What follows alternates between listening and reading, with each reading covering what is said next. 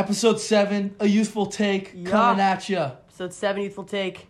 Let's go. My name's name's Jack Salford. My name's Sam Greenberg. We're here to present the news, baby. Here's the news. So, here's our 3 news stories for the week. Biden impeachment inquiry. Yep. Hunter Biden indictment. Yep. And then we have a story. Let's not spoil it yet. Okay, we'll get to we'll it later. talk it later. All right. Take it away, Sam. You got the Biden impeachment. Biden impeachment inquiry. In a press conference this week, House Majority Leader Kevin McCarthy announced a formal impeachment inquiry into Joe Biden. The move was met with criticism from both sides, not as much from Republicans, but Democrats were saying, like, this is crazy, why are you doing this? Republicans were honestly mad. I saw some Republicans on Twitter that were angry that it was just an inquiry. Kevin McCarthy wasn't doing enough against Joe Biden. Oh, wow. Which is kind of ridiculous, but what's your take teach their own. So my take is that I don't think this is reasonable from Kevin McCarthy. There is not too much evidence against Joe Biden, and this is not to say that I think Joe Biden is perfect. I don't, but to impeach him at this stage, it just doesn't seem reasonable or plausible. And also, Kevin McCarthy did this without congressional approval. So, meaning that he did not there was no vote in Congress saying, okay, we're going to look into impeaching him. He just did it on his own.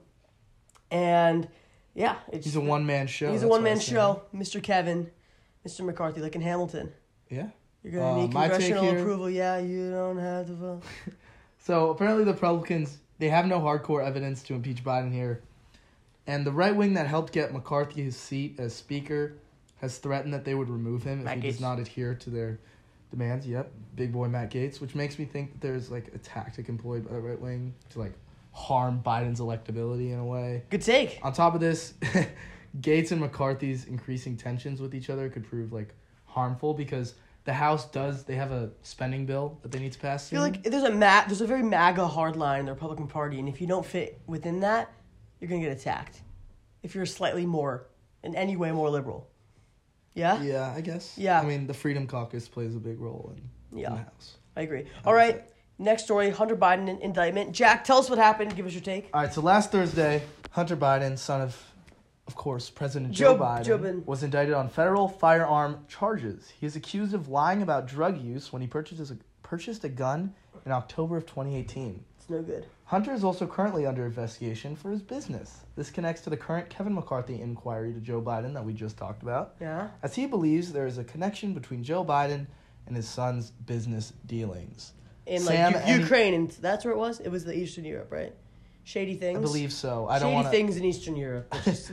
Shady things. His name's Hunter Shady Biden. Hunter we'll Shady. call him that. All right. Do you have any thoughts on this, Sam? I'll be honest, I don't know enough I agree. about this as well. I'm not that informed of the Hunter Biden things. I obviously don't think Hunter Biden's doing great things, but also, I don't know. I don't know if it connects back to Joe.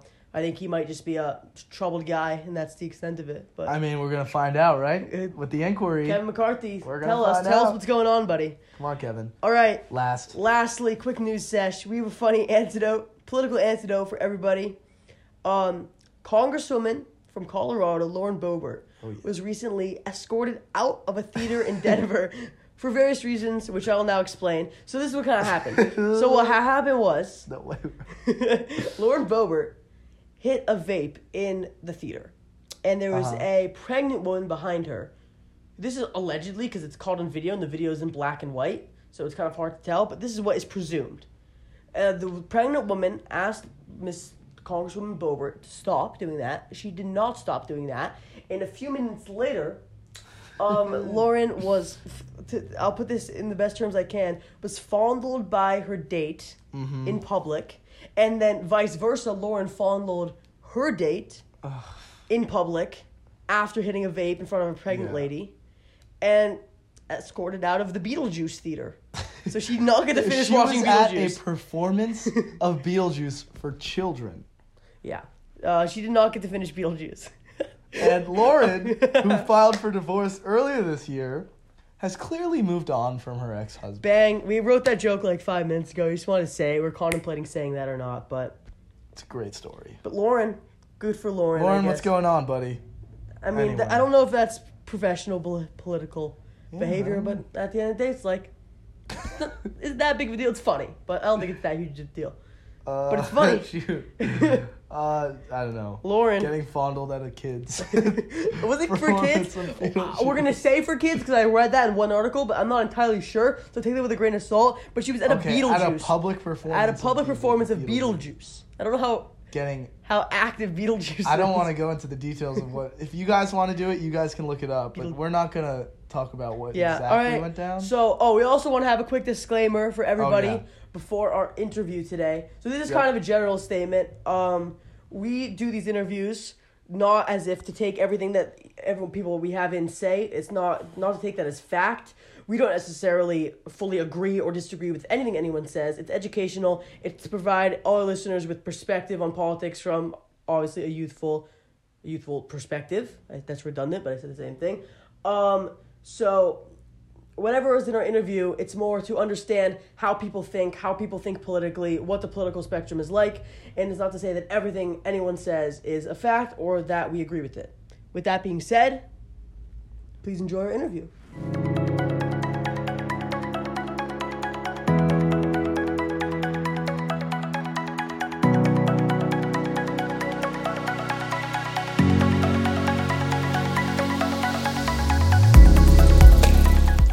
Hello, everybody. We are back for the interview of episode 7. Today, I'm here with Paul J.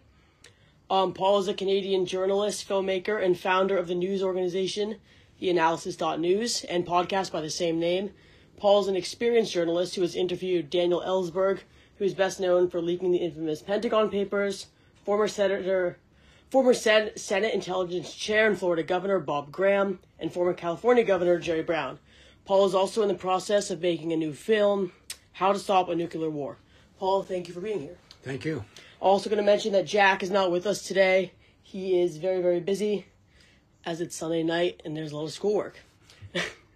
So sorry about that. Let's begin. So, how long have you been interested in political journalism and current events? And did you have this interest as a teenager, or is it a newer thing? I would say it started from the time I could read. Mm-hmm. I started reading newspapers when I was, 7, 8, 9. And I don't know why. I just always had the bug for wanting to know what was going on and, politically, but in a broader sense politically. It wasn't like I was so interested in electoral politics.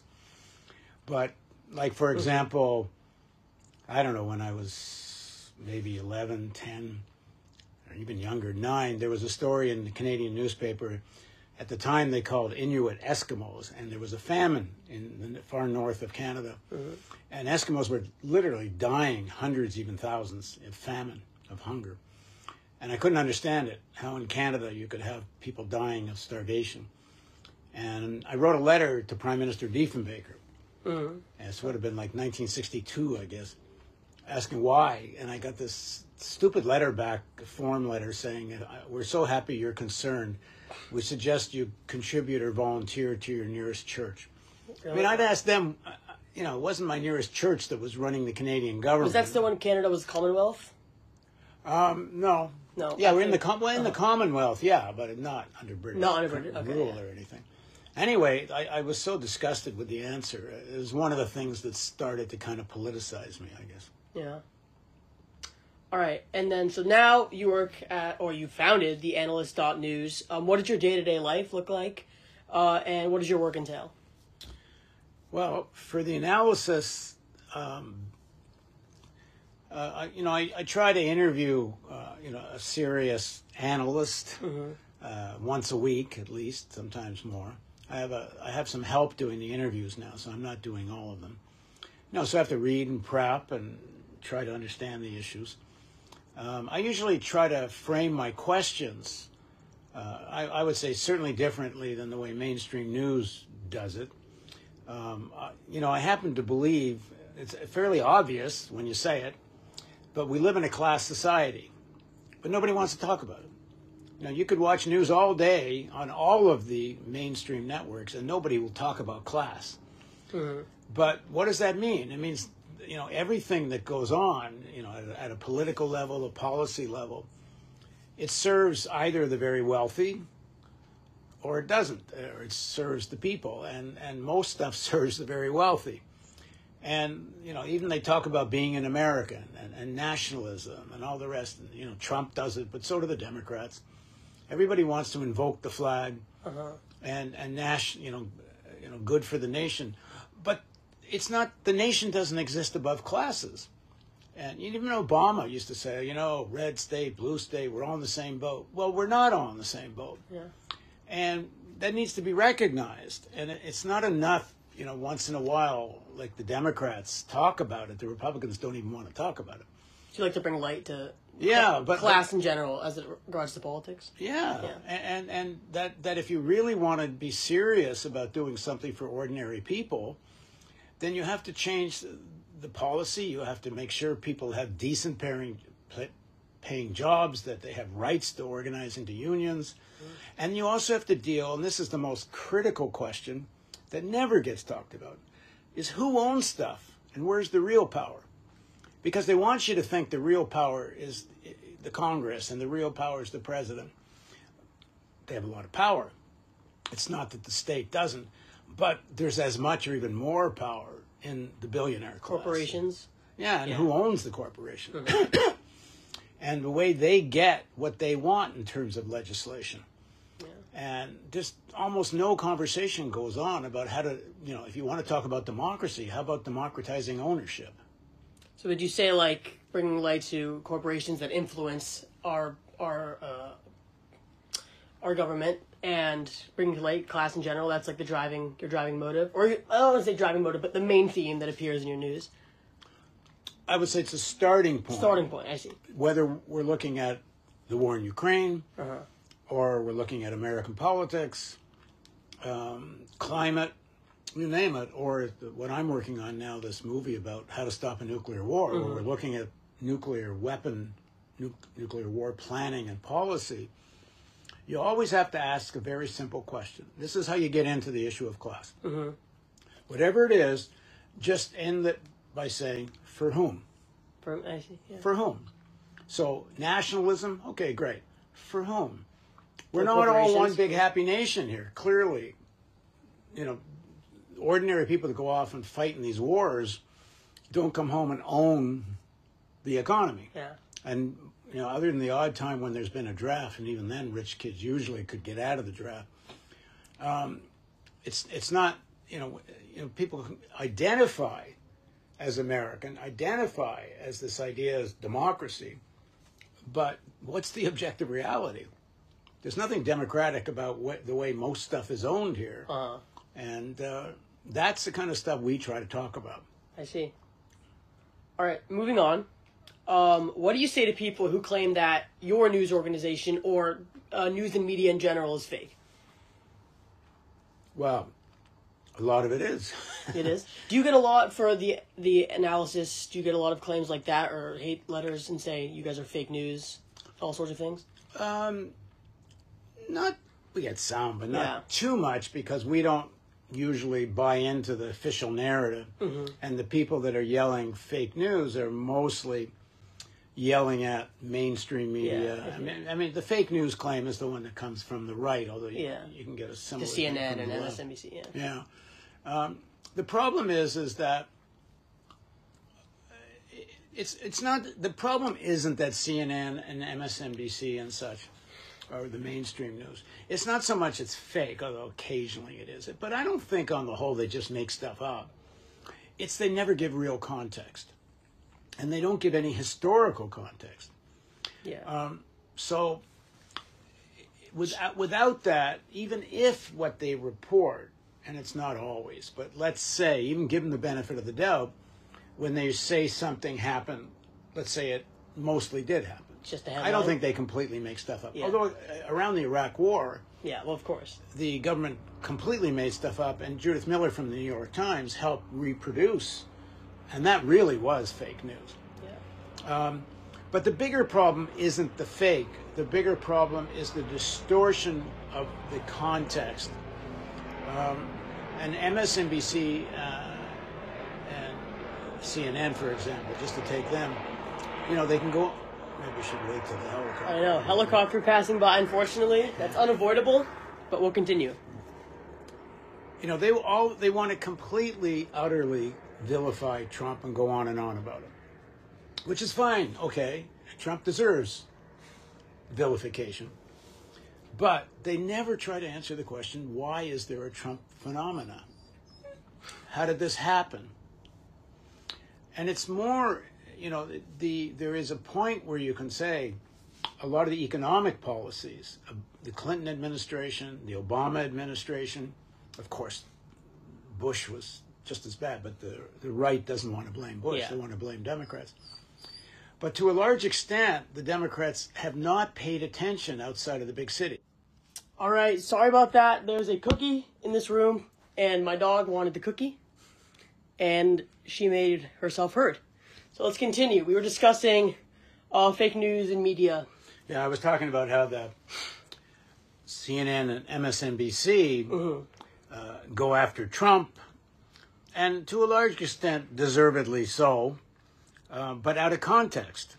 And one of the main pieces of context they don't want to deal with is, how did the Trump phenomena take place?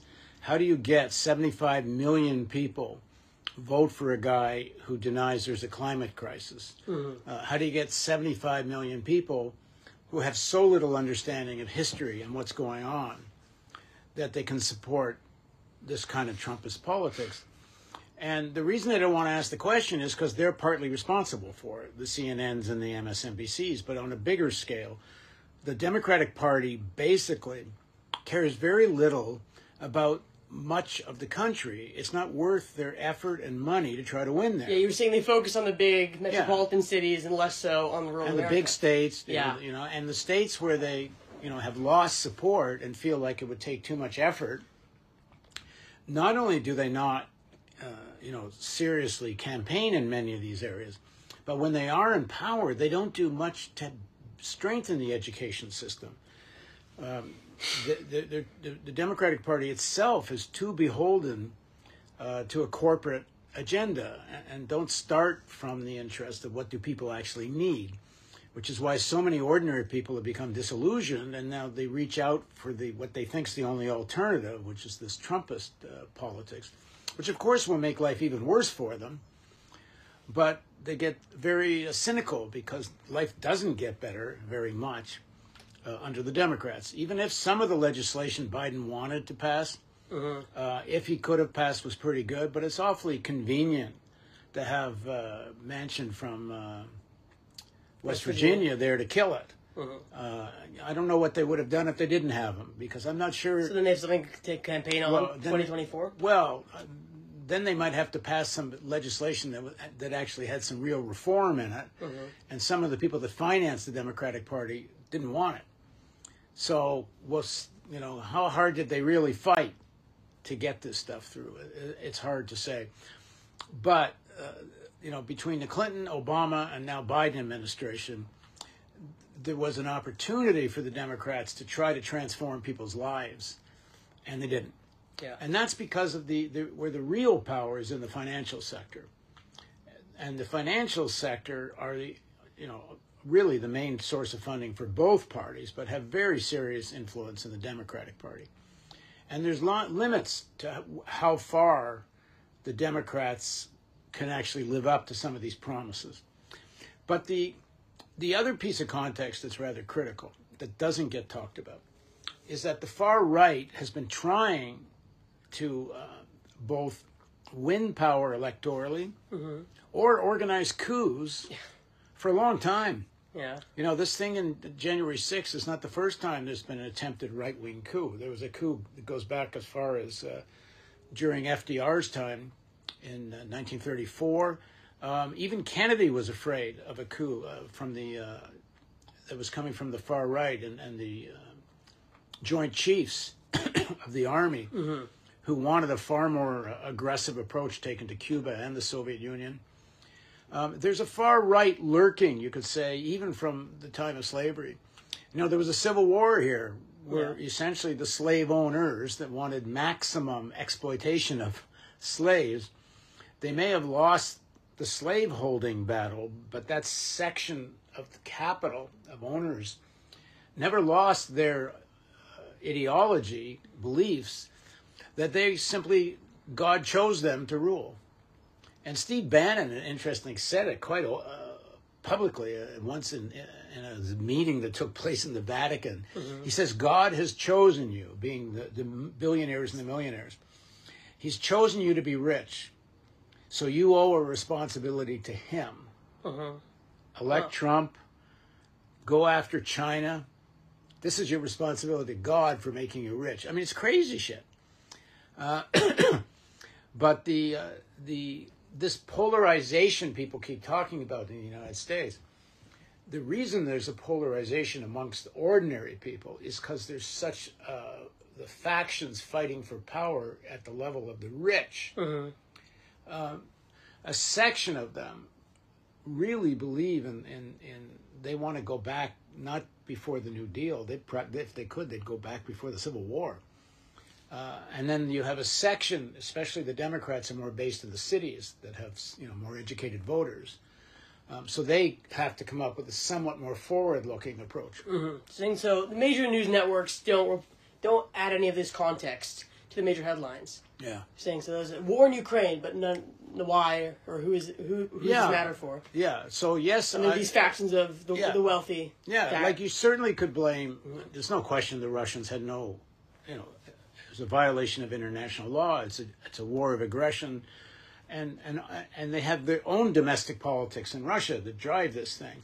Yeah. But you can't say NATO didn't play a role, and why have this provocation of keep expanding NATO eastward? I see. It plays a role, but they don't want to talk about that piece of it. So, to put it simply, not all news is fake, or some of the time it is.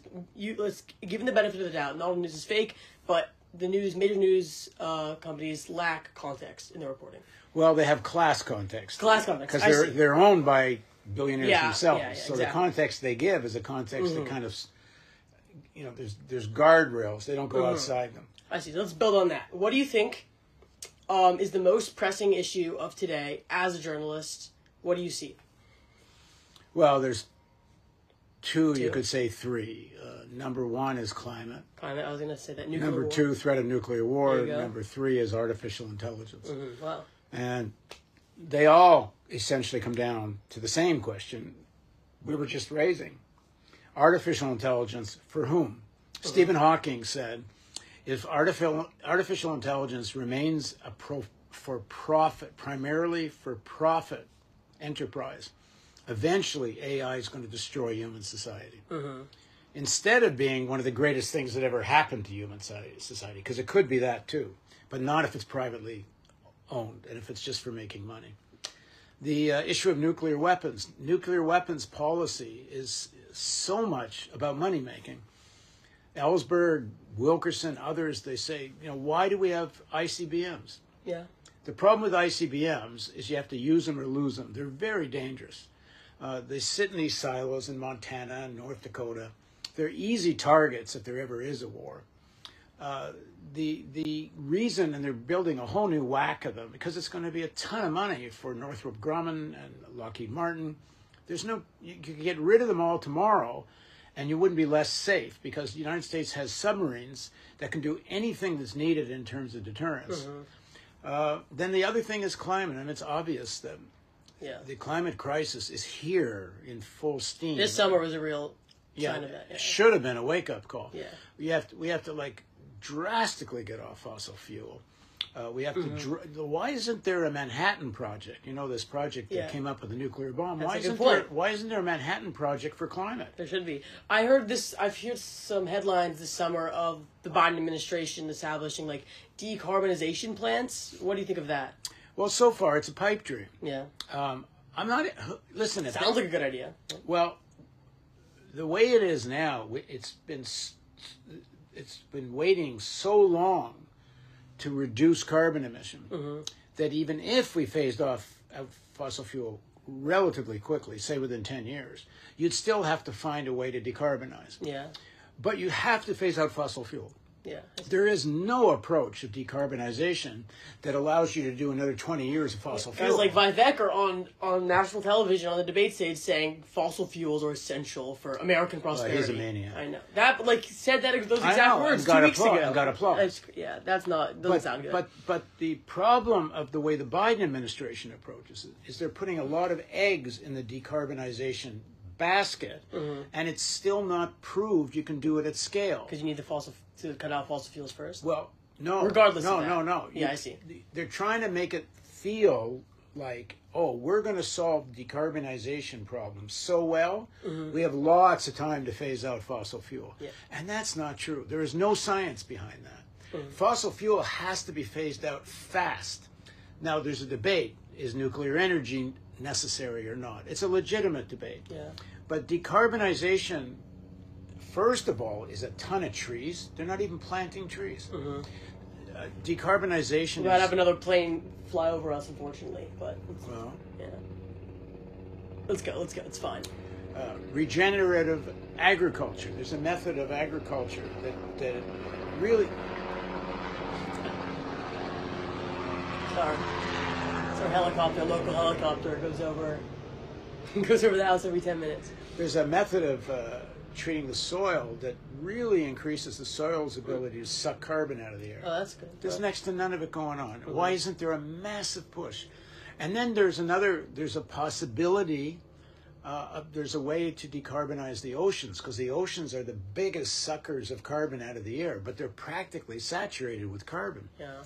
So if you can get the carbon out of the ocean, it might be able to suck new carbon? I mean, I don't know if that's a real answer or not. I do know there should be a massive investment. We should be trying, yeah. But none of it works without phasing out fossil fuel. Yeah. It seems like the EU is more further along there, what I hear, but I don't know. They kind of were, and now I'm not so sure. No, because the Ukraine war is screwed it all I up, see. because some of them are going back to coal now. Yeah, oh well. Well, now, after that, we're going to move into more casual round. Jack and I call this the lightning round, so quicker answers, like lighter questions. First, what are some of the most entertaining politicians to report on, and why?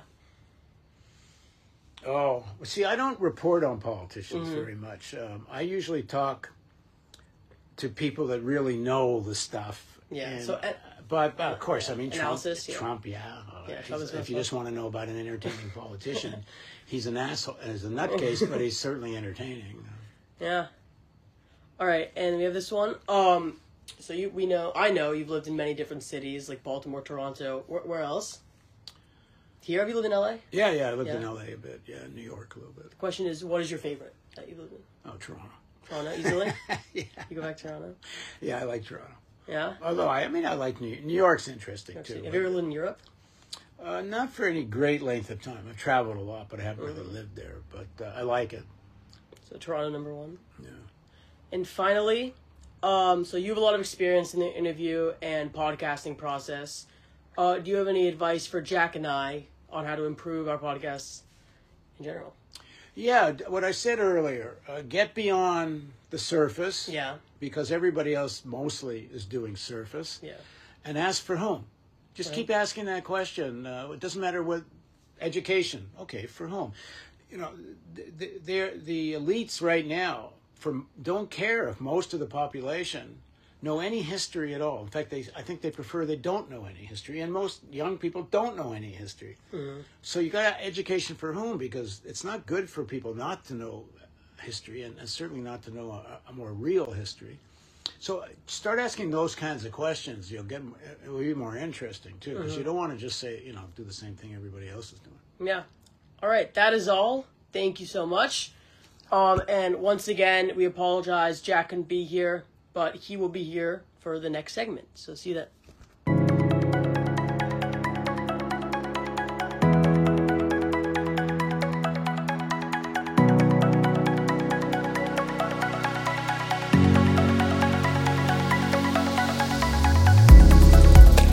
Game show time. It's game show time.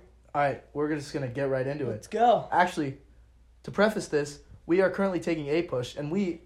AP US history, for all I don't know. To clarify, yes. And we devise our questions around what we have currently been learning. Shout out Zach Lipschitz. Let's go. Shout out Zach Lipschitz. All right, first question. You get to go first. I'll go all right, first buddy. this time. All Let's right, see yeah, I like that. All right, you're him. In colonial times, which 5 European empires had territory in what is today? Sorry for that. North America. The United States. Oh, the United States. I'm gonna exclude Hawaii because I don't really know which. I don't know who. Yeah. All right. The British. The French. 5 is a hint, so I'm giving you. You have to get 5. The Spanish. Yeah. The Dutch and the Russians. Wow. Yep. I'm impressed. Let's go, dude. The Russians. Because you know how I got the Russians the one? Russians were a good shout. Because they tried to take part of California. Yeah, we're in California right now. So it's like, get out of here. Gosh, get out of here, Russia. Yeah. There you go. Screw the Russians. All right. Oh, it's my turn. Right. Sam Greenberg. Who was the founder of Rhode Island? Roger Williams. That would be correct. Roger Williams. You're a dog. Roger Williams. It's always been Roger Williams. Give me Roger Williams. All right. Jack. Yes. What region of North America was the French and Indian War fought over? The Ohio River Battle. Oh, he got that now. All right. Okay, I'm him. Okay. Sam Greenberg. Yeah. What 4 colonies made up the New England colonies? Connecticut, Rhode Island, Massachusetts, New Hampshire. I'll accept that answer because that's the correct answer. Damn. What are we both? We're both 2 for 2? Oh, I forgot to mention the score. It's currently 4-2 because Grant Fisher carried Jack last week. All right, bro. But... Shout out Zach Lipschitz. Right. Next question. Shout out Zach. Okay. Third question. This is an easier question. This is not a push, but who cares? Okay. Who is the current president of France? Does he not know? I don't know. Oh my god, you don't know? No, I don't. This is a freebie, buddy. Shit. Alright. I just swore. Alright, it's okay. Who cares? We apologize for that. Give me Pierre something. Pierre-Emerick Aubameyang. No, it's actually Emmanuel Macron. Oh, Macron. Macron. Macron. Right, we gotta know that. Alright, I think I may have just won. Last week's last one. Sam Greenberg. Yeah. What was deemed as the first battle of the Revolutionary War? Battle of Bunker Hill. I'll give you another guess, cause I'm him. The first battle? The first battle. Like honorary battle or official battle? What is deemed as the first battle of the Revolutionary Like when the Redcoats were It's pretty like. well known. Yes. The Boston Massacre. I like that answer, but no. When? The battle. The Battle of Fort Tongalova. One more guess. Come on, I Sam. don't know. Okay, the Battle of Lexington and Concord. Oh, I should have known that. Fuck. Oh my god, I'm so sorry. I'm so sorry. I'm so sorry. I just said that. All right, hold on. Do we have to go to OT or something? Or is yeah, this a OT. push? Let's come with 2 more questions really quick. We'll be right back. All right, we're back. I have my question. Sudden death. Jack. Which country? Hit me. This is early A push. Which country did the Incan Empire reside in? Modern day country was the Incan Empire. Mexico. Peru. Am I giving that to you? No, because No, I corrected my answer. I'll give it to you. You get Peru. Peru. Yeah. Oh, it's my turn. Yeah. Pressure's on me.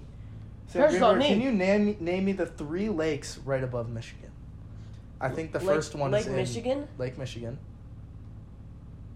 This was in one of the Cetera Games summer playlist games you have to know. Another one's really popular. It's one of the biggest lakes in the world. Lake Superior. Yep, last one. I don't know the names of all of them, bro. Lake Erie? So it's with an H. No. An H? No, I'm not losing. I'm gonna be mean. I'm not losing because I gave you Mexico. No way, bro. I'm not losing. No, I'm not losing. Can you get the third lake? I know lakes. I know Lake Michigan, Lake Superior, and Lake Erie. I don't know that one of those are an H. Lake Huron. I would not have known that. I'm not losing because you said Mexico. All right, bro. If it comes down to it, we can negotiate. We're going one more. Do you have another question prepared, Jack? I do have. I do have one. All right. Jack, you just said Peru was the former Incan Empire. Hold on. Give me the country directly north of Peru. Directly north of Peru. Yeah. I've been there. I've been to this country. I'm thinking. This country has... Alright, never mind. You directly north of Peru. Yeah. Would not be Bolivia? No. That's south of Peru. That is south. That's of Peru. southeast of Peru. That I know. Directly north. Is it not Ecuador? It's Ecuador. It is Ecuador. Oh my god. Right. I had to visualize it. All right, Sam. I had to visualize. I had to vocalize. Who was seen as the father of California mission settlement?